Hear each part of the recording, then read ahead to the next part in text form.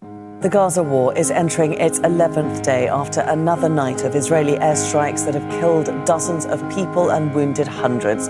Humanitarian aid still hasn't been allowed in, and Palestinians are unable to leave as the borders remain shut.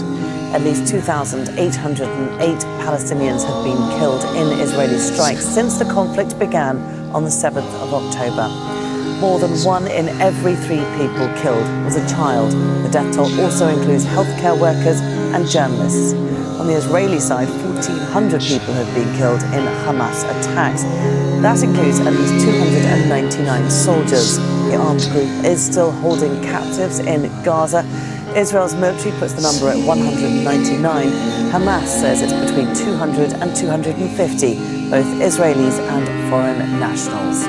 Well, let's get the very latest from inside Gaza and speak to Safwat Al-Khalout. He joins us on the phone. Safwat, those airstrikes are continuing this morning. It's 9 a.m. there now.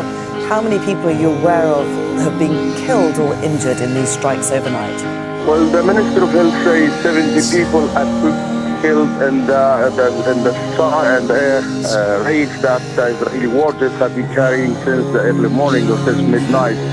The Israeli army carried out raids or strikes on 3 different areas in the south of the Gaza Strip where they asked people to move at.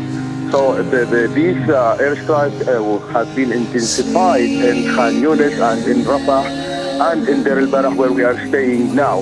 So these 3 places, which are considered as the southern part of the Gaza Strip, are the places where the Israeli army asked the people in Gaza and the north of Gaza to move to. So we learned that many families, those who moved from Gaza and from the north of Gaza Strip, are relocated in the south, have been killed.